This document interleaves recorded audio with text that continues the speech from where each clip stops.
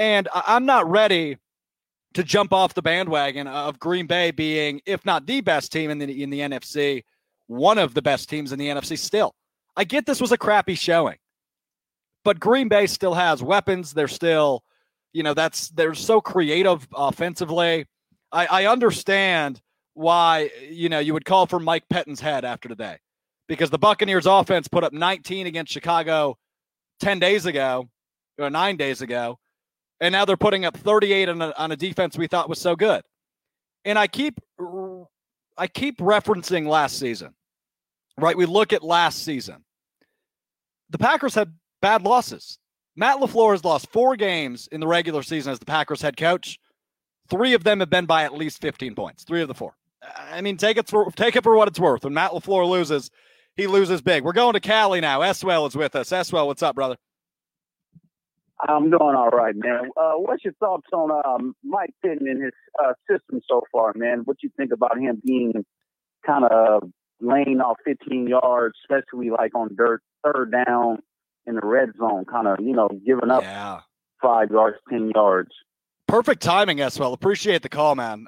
We were just talking about Mike Pettine a little bit, so let me dive into it full-fledged. Great transition. It's like I almost had this guy set up. Look, we saw it all over Twitter.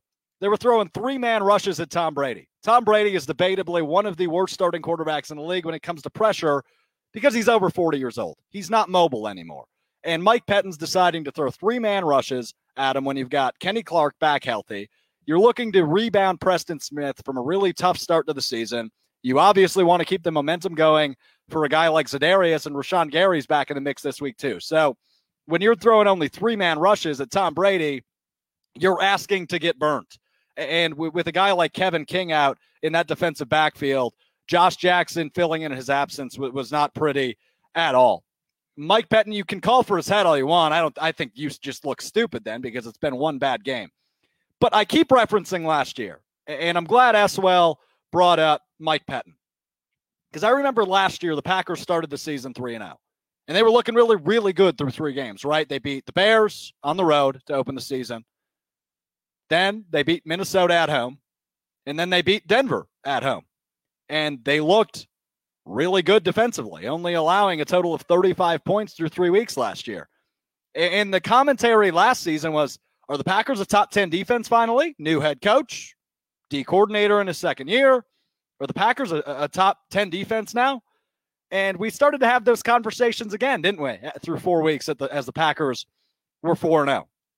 We started having those conversations of, the pass rush looks improved. Kevin King and Jair look great in the defensive backfield. The linebackers are stepping up. You thought this defense finally looked competent enough to help Aaron Rodgers on a bad day.